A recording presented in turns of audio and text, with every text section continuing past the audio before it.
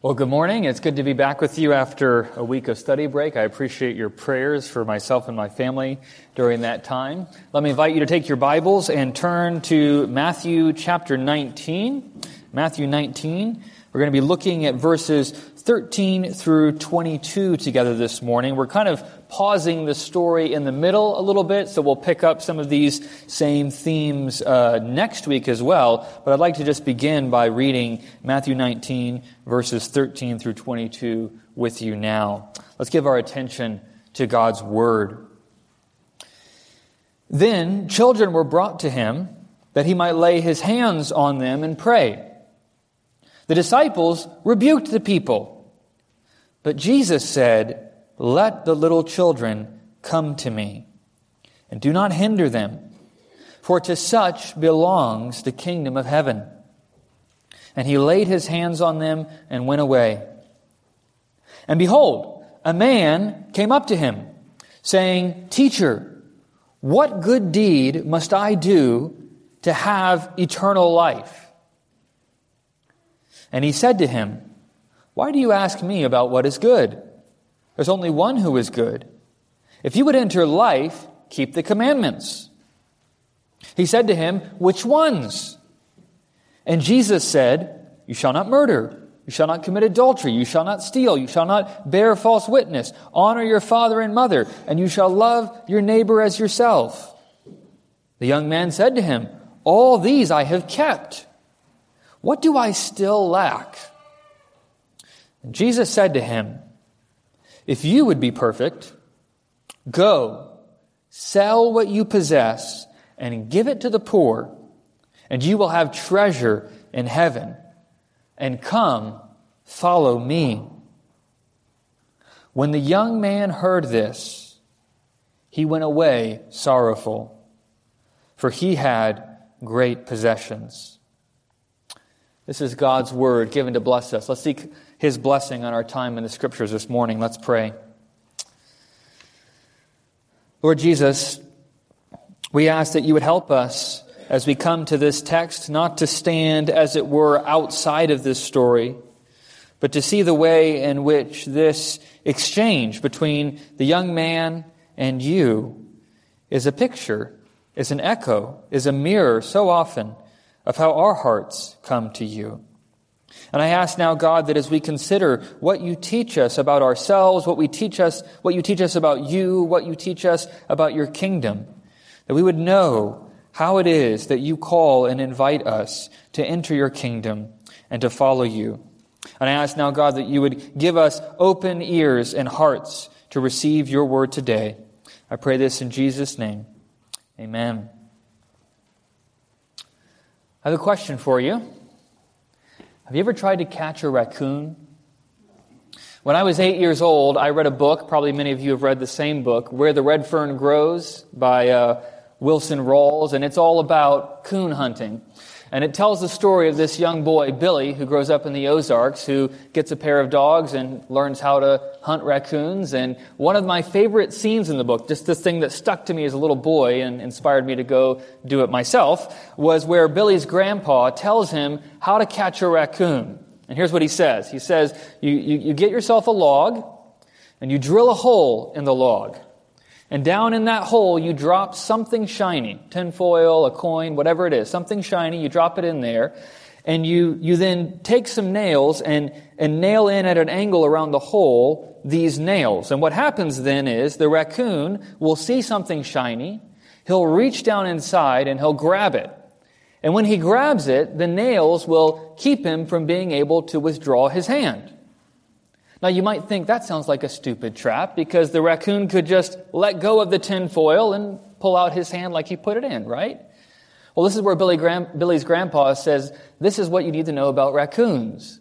When they get something shiny, when they see that thing that catches their eye, they want it so much that they won't let go of it. They won't drop it. And so they'll be stuck there by their own greed, by their own desire, holding on to this shiny object and not able to remove their hand.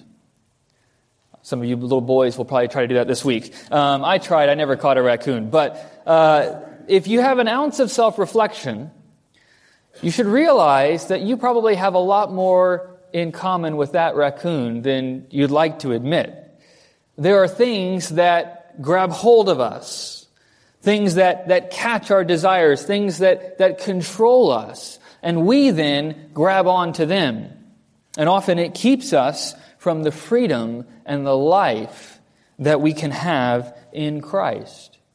And we have a picture of that dynamic here in this very famous story where a young man, a rich young man, we're told, if we look at Luke's account and Mark's account as well, comes to Jesus and he wants to know how he can have eternal life, how he can have freedom. And we get to see in the back and forth what it is that is holding this young man back from what it is he says he wants.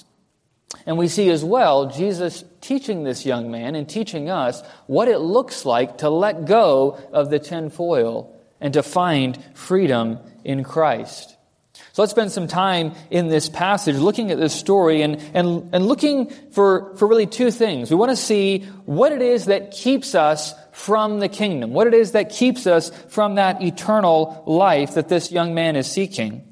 And then also what it is that gets us in the kingdom, what it means to find that freedom in Christ. So first, look with me again at verses 16 through 20. There's this exchange that takes place. Behold, a man comes up to Jesus and he says, "Teacher, what good deed must I do to have eternal life?" Now, as we read through this exchange, look for what it is that this man is holding on to as he thinks about how he's going to get eternal life. Verse 17, Jesus says to him, "Why do you ask me about what is good? There's only one who is good. If you would enter life, keep the commandments." And he said to him, "Which ones?" And Jesus said, "You shall not murder. You shall not commit adultery. You shall not steal. You shall not bear false witness. Honor your father and your mother, and you shall love your neighbor as yourself." And the young man said to him, "All these things I have kept. What do I still lack?" There's a lot to unpack in that exchange, but let's just walk through this a moment. First off, as this young man thinks about how it is to come into the kingdom, how it is to approach the kingdom, where is his focus? What kind of answer does he expect Jesus to give? Well, you can tell that what he's looking for is some action, some application, something that he's supposed to do. That's how he thinks he will enter the kingdom. The kingdom, in the mind of this young man, is something that is earned. It's not a given. It's not that everyone gets it. It's not something that you have by birth. It's something that you earn. You can see it in the way the question is framed. What good deed must I do to have eternal life? He wants a certain outcome, right? Eternal life, membership in the kingdom of God. And he's saying, what do I have to put in to get that out? It's a very natural question, isn't it? If you ask most people, in fact, this is kind of a common evangelistic tactic, isn't it? You go up to someone and you say, if you were to die tonight and God were to ask you, why should I let you into heaven? What would you say? It's not a bad question. And a lot of people, if they're confronted with that question, will kind of run back through their life, and what they're looking at is, how have I done? Have I been mostly good? Have I done some extra deeds that would earn me favor with God? If I kind of balance things in the scale, which way does it tip? That's the natural human orientation. When we think about entering into eternal life, we tend to look at our life now and say, okay, am I doing enough? Am I good? And some people can be very content with what they see, and they think, yeah, of course God's going to let me in. I would be a real asset in heaven. Other people are very hard on themselves, and no matter what they do, no matter how much they work, no matter how much they serve, they think, surely God will reject me. Well, those very different responses are actually coming from the same instinct, aren't they? Both of those people are looking at their life and saying, this is going to be the measure that either gets me in or keeps me out. The Bible has a word for this. It's self-righteousness. When you think about your standing before God, where you look is inside. Where you look is at yourself. This is what's going to bring me into fellowship with God or keep me out of fellowship with God. And this is a dynamic that all of us wrestle with. It's something that comes up when you think about what it means to become a Christian, right? This is one of the things you have to overcome in understanding the gospel, that the gospel is not the message, here are the right behaviors to do, and if you do them, congratulations, you have earned eternal life, but rather the message that our righteousness is as filthy rags. And that the only righteousness that can bring us into fellowship with God is not something that we produce, it's something that Christ has already accomplished. And so as we'll talk about more in a moment, the gospel is calling us to let go of our own righteousness and to hold on to the righteousness of another. That's something we have to understand to be justified, to be made right before God, to become Christians. But if you are a Christian here today, this is not just something that maybe you struggled with 20 years ago when you were first learning about the gospel. It's something that, if you're honest with yourself, you wrestled with this week. You may even have wrestled with it today. You may be wrestling with it right now. That as you look at your life, as you look at your circumstances, as you think about what it is that you want, what you are leaning on in the day-to-day may very well be yourself. Your own righteousness, your own good deeds. How do you feel like you're doing spiritually? If someone were to ask you that question, how would you kind of rate it? Maybe give it a number, somewhere between 1 and 10. 10 is, it couldn't be better. 1 is, it couldn't be worse. How are you doing? Well, as you think about how to answer that question, it may be that your mind is jumping back to saying, well, how am I doing? Have I been kind to people? Have I done my devotions? Have I been faithful in coming to church? Have I given a full tithe? All of these kinds of things, none of which are bad, actually all of which are commanded and are good, but none of which are called to be the mark or measure of how we are doing in the Christian life. Rather, we are called to not just a set of actions externally, but to an inward relationship with God, which then gives fruit to those actions. So the actions are relevant, but they're relevant because they reflect something more underneath the surface. And when we turn Christianity into not an internal and external thing, but merely an external thing, we get lopsided, we get off track, we fall into this pattern of self-righteousness. And we can begin to say, well, yes, if I look at my Bible reading chart, all of the boxes are checked, so I think I'm doing good. And one way of shaking ourselves out of this is what Jesus does with this young man. He says, what can I do? What's the good deed? What's the action? And so Jesus says, okay, if you want to try to justify yourself, let's go to God's law.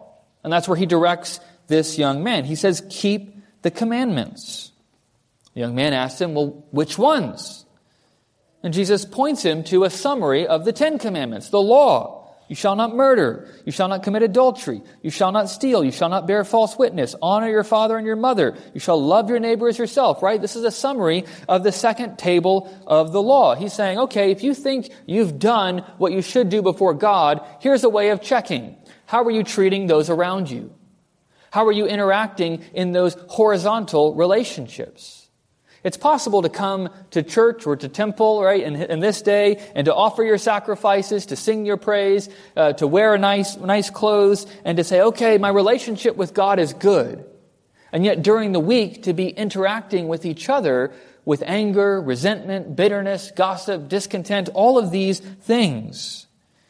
And Jesus is pushing the young man to consider that. Not just have you given donations to the temple, have you had these grand gestures of your religion before God, but how is that religion working its way into how you treat other people?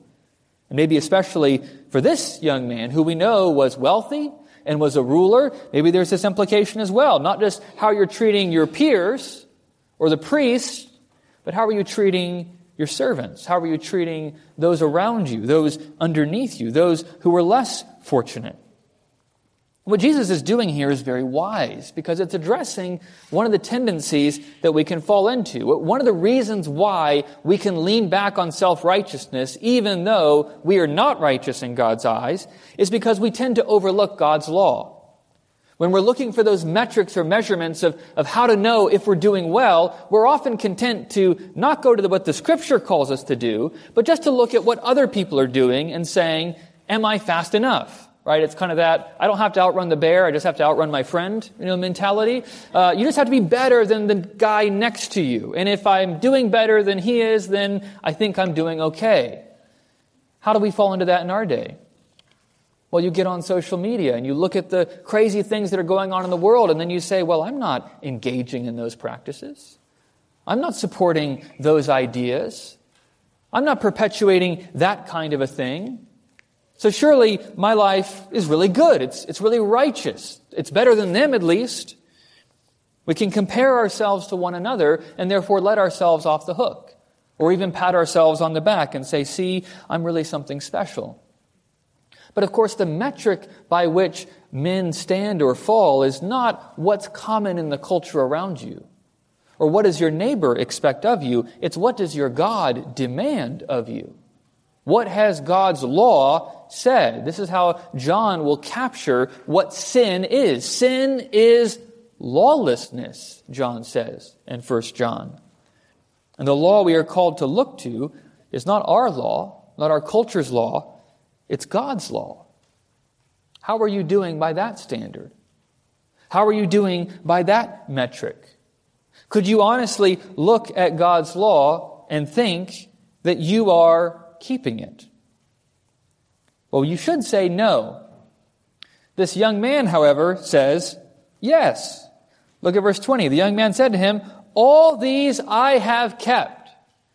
Now, we should kind of chuckle a little bit at that in one sense, because we know we've been following Jesus right through the gospel. We've heard him in the Sermon on the Mount unpack what exactly it means not to murder, what exactly it means not to commit adultery. And we know that this young man's understanding of these laws must be pretty thin if he could hear Jesus say, do not murder, do not commit adultery, do not steal, do not bear false witness, and he could say, yes, I have kept all of these perfectly. Because, of course, none of us have kept these perfectly. Jesus teaches us that angry thoughts, impatient thoughts, words of frustration are murder. They're a breaking of this law. Jesus teaches us that lustful intent, a wandering gaze, these are things that are also committing adultery, also breaking the sanctity of marriage. You see, it's not just the big public sins. It's not just the things that land you in prison or cast social shame on you. It may be things that are accepted or even celebrated in our culture, things that we don't really view as being that big of a deal, maybe even in the context of the church, that in God's eyes, nonetheless, are still law-breaking. And so you see how there's two tendencies at play that Jesus is trying to break through as he talks to this young man. The young man has a temptation first to overlook God's law, to not measure himself by God's standard, but rather by the standard of others. And the second tendency when we're confronted with God's law is to overestimate our obedience to it, right? To think, well, I'm still doing pretty good. We know from parallel accounts of this that when Jesus looked at this young man, he had compassion on him. This is not him trying to crush the young man. It's not him trying to just put the young man in his place. It's actually him trying to lovingly prick his conscience, to lovingly take the mask off, to show what's really underneath, to show the depths of the problem. And so Jesus is dealing with this internal self-righteousness. This is something that this young man is grabbing onto. What I have done, what I will do, that's what will get me into the kingdom. That's the tinfoil for this young man. It's something that he is clutching onto. Jesus wants to break that grip free. And so here's where he goes in verse 21. Jesus said to him, if you would be perfect, go, sell what you possess, and give to the poor, and you will have treasure in heaven, and come, follow me.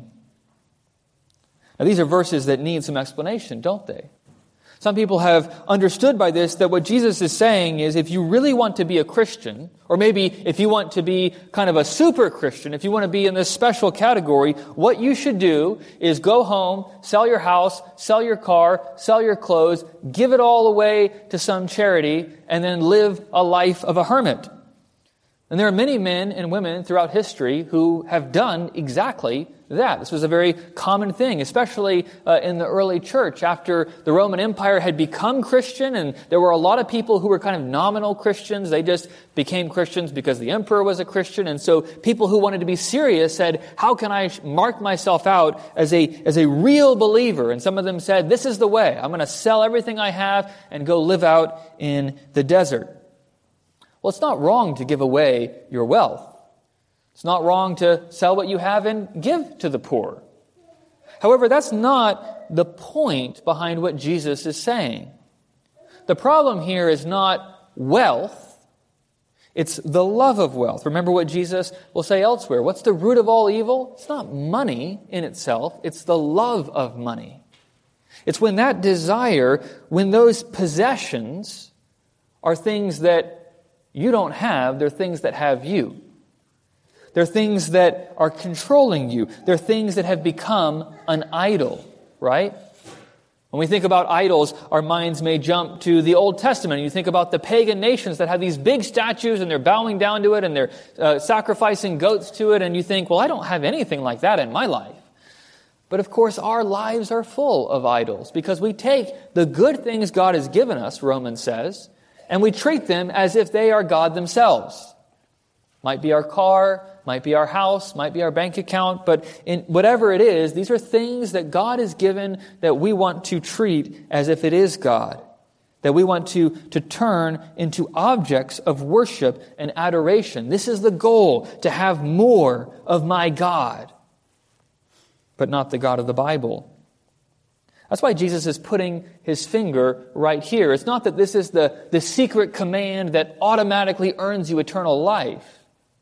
Rather, what Jesus is doing is showing this young man that while he thinks he's kept all the commandments, he hasn't even gotten the first one right. He hasn't even worshiped the Lord his God above all else. He hasn't set aside those idols. There are things that God has given him that man is holding on to, keeping him from the God who has given him that gift in the first place. Let's go back to our raccoon analogy. This is where, if we are honest with ourselves, we'll see a lot of ourselves in this young man. We'll see the self-righteousness, those internal things that are keeping him back from Christ, keeping him back from the kingdom, thinking that he needs to do what he needs to do and that will earn God's righteousness. Or he has done those things and therefore he has it. Whatever that motivation is, we see that same heart in ourselves, don't we? And we see as well that there are these external things. It's not just self-righteousness, it's stuff. It's things that we hold on to that keep us from God. Now, what is that in your life? You may not have millions of dollars sitting in the bank. You may not be the rich young ruler, and so you might think, well, this is not really talking to me. If I could show you my bank account, you would know this is not talking to me. But I would guess that there is still something in your life that you hold on to. You know, when you watch little kids play, you get to see this dynamic played out, don't you? Where they may be playing and there's one toy that for whatever reason has become the toy that everyone wants, right? And so as the parent, you talk to the child who has possession of the desirable toy and you say, you need to share. And that child is always happy to share something else, right? They grab the old sock. Here, you play with this, and I'll play with the toy that everyone wants. There's something like that in your life. We're a lot more like kids than we like to think. There's something that we're not willing to let go of. We're not willing to let other people touch or step on or get in the way of. We may be very happy to be nice people and give other things and serve in certain ways as long as it's on our terms. But if it starts to affect my money, that's the bridge too far. If it starts to impinge on my time, that's more than I'm willing to give. If it disrupts the order of my life, or the peace of my life. Or maybe I'm concerned that this demand, this service, is going to reflect badly on me. It's going to harm my reputation. I want to be known as the guy who's always responsible. Or I want to be known as the guy who's always intelligent. And if someone is going to impinge on that, if some service is going to hurt that, then I want no part of it. Maybe it's just good old-fashioned control. I want to have a say in what is going on in my world. And so there are things that we're happy to give up, and there are other things that we tend to hold on to. Now, why is that such a big deal? I mean, if we're coming to God and we're saying, look, God, I'm happy to give you 90% of what I have. I just want this. My health, my reputation, my money, my control, whatever it is. This is all I'm asking for. Why is that a problem? Well, because what we are doing when we do that is we're trying to limit the lordship of Christ.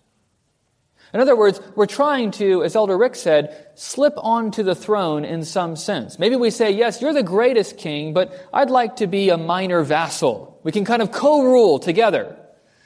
God is not looking for allies. He's not a weak king who needs to build up his power structure. He is Lord over all. And whenever we try to set ourselves up as minor lords, we are dishonoring the King of Kings and Lord of Lords. And we're also setting ourselves up for misery and failure because we are not made to be lords. We are made to find freedom in service to the true Lord, to the true King. And so Jesus is calling this rich young ruler to set aside his wealth, to set aside his power, not because those things are evil in themselves, but because they have become for him impediments to God. And he gives him this call, come follow me. You can almost see the young man. His hand is in the trap. All he has to do is let go, and he has that freedom. He has that life. And then we have one of the saddest verses in the Bible. Matthew 19:22. When the young man heard this, he clutched his fist even tighter. He went away sorrowful, for he had great possessions. There was something in him that said, that's too much, God. I can't do that. I would rather have my stuff. I would rather have my comfort. I would rather have my reputation than life with you. It's an obviously foolish choice in the grand scheme of things, and yet isn't it familiar? Haven't you made that same choice? Haven't you said, Lord, I want to be free from this sin, and yet I'm not willing to give up the pleasure I get from it? Lord, I want to have this life of peace in my relationship with others, but I'm not willing to let go of my own pride to have it. There are countless examples because we do this every day, don't we? We clutch on to these shiny objects, this tin foil, and this keeps us back from the kingdom of God. But listen to what Jesus is saying, because if this rich young ruler has ears to hear, and if you have ears to hear today, Jesus is showing him the way out, or rather, the way in. What does it mean to have that life? What does it mean to be part of the kingdom? How can you not walk away but walk towards? Well, Jesus shows us in these verses. First, we see it in verse 21. Jesus said to him, if you would be perfect, go, sell what you possess, give to the poor, and you will have treasure in heaven, and come, follow me. What is Jesus telling the young man to do? At its root, here's what he is telling him. He's telling him to repent. That's what he's saying. He's saying repent. Now, kids, what does it mean to repent? Maybe in our minds we think repent means you say, I'm sorry. Right? That's kind of what we do. Mom says, you need to go apologize. I'm sorry. That's not really all that repentance is. That's part of repentance, that there's sorrow, and not just words of sorrow, but real sorrow over sin. But repentance involves a turning away from one thing to another. So it's turning away from the anger towards your sibling. It's turning away from the bitterness towards your sibling. And it's turning instead to a way of peace and love with them. Ultimately, repentance always involves not only our relationship with each other, but our relationship with God. It's saying, okay, Lord, I'm going to live in light of what you have said. What you say is true, what you say matters. That's what's going to control my response in this situation. There's a turning from something and a turning to something, which is what we see in this verse.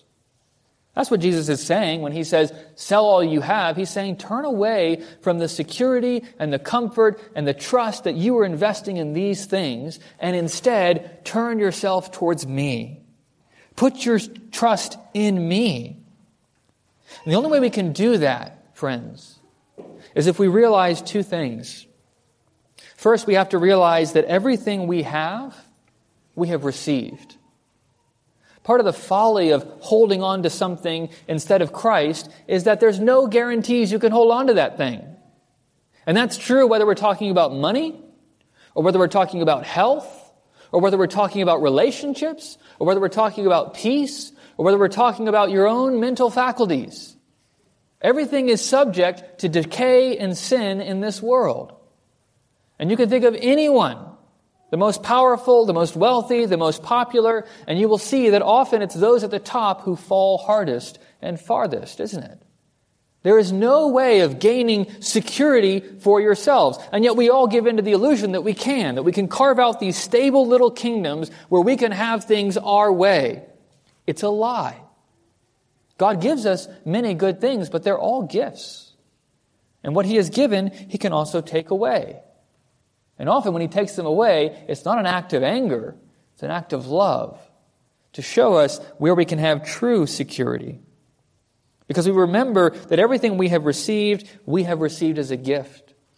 And we remember as well that nothing we have received can compare to the gift of Christ Himself. You see this contrast, don't you? Where the rich young man is coming to Jesus, and what he's looking for is something to do. He's looking for a law. Teacher, what good deed must I do to have eternal life? And what does Jesus ultimately call him to? Not to a new law, but to a new Lord. Not to a different way of life, but to the one who is life. The one who gives life, to Christ Himself. And the sadness when this young man walks away is that he is not willing to let go of something that really doesn't matter and that he really can't control to have eternal life when Christ Himself has let go of His glory and His riches so that this man and you might be saved. We are often clinging on to things that don't matter when Jesus let go of all that mattered so that we might be united with Him, so that we could follow Him by His Spirit. This is what Jesus is calling us to. It's what He's calling you to.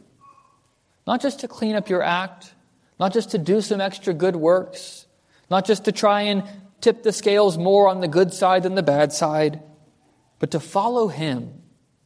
To desire Him, to come to Him not merely as a teacher from whom we get advice and tips about how to live our life, but as the Lord who is the giver and God of our life. And there's this call to repentance that's also a call to faith then. To put our faith in Jesus. To put our faith in what He has done. That's where I think the story we read at the beginning ties in. Look at verses 13 through 15. Right before we have this rich young man who's so confident in his possessions, so confident in his righteousness, what do we have set in contrast to that? Children who are being brought to Christ. Little kids who don't own anything. Little kids who don't think they're perfect. Little kids who are dependent, who are coming to Christ for blessing. And what we see is while the young man goes away, he is sent away by his own desire and lust for stuff and self-righteousness. In contrast to that are the little children who are brought to him, who have Jesus' hands laid upon them, who are blessed. Verse 14 captures it. For to such belongs the kingdom of heaven. That's what you're called to be. That's what I'm called to be. Like little children, utterly dependent, utterly needy, without pretension, without pride, simply coming to Jesus. Not trying to be the king, just wanting to be with the king, just wanting to follow the king. And again, this is something that you may need to hear if you have not yet placed your faith in Jesus Christ. It may be that as you think about these things, you realize that your heart is a lot like the young man. There's self-righteousness there. There's a controlling there. There's a desire to hold on to something and an unwillingness to let go, to let Jesus in. That seems like too much. It seems like a bridge too far.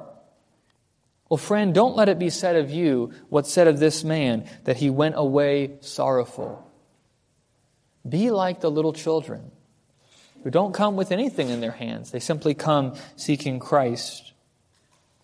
And friend, if you are someone who does know Christ, remember that this is not a lesson that we learn once and then we're done. This is a daily life of repentance. Repentance and faith. Turning from sin, turning to the Savior. Thomas Watson said, repentance and faith are the two wings by which a believer flies to heaven. In other words, this is our life in this world. Every day, every week, God will, by His grace, show you those things that you're grabbing onto, those things you're clinging tightly to, those things that you thought you possessed but actually possess you. And He's calling you to let them go, to set them down, to follow Christ. For to such belong the kingdom of heaven. Amen. Let's pray. Lord Jesus, we confess that we are often content with the gifts and not the giver. We ask, God, that you would forgive us for our idolatry.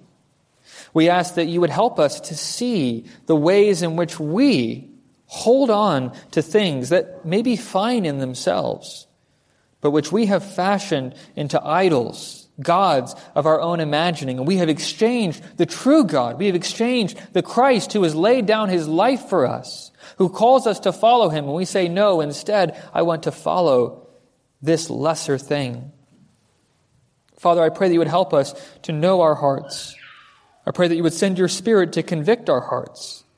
And I pray that you would enable us to set aside those things, to come not as those who are wealthy, not as those who are powerful, but like a little child, seeking your blessing and following you. I pray this in Jesus' name. Amen.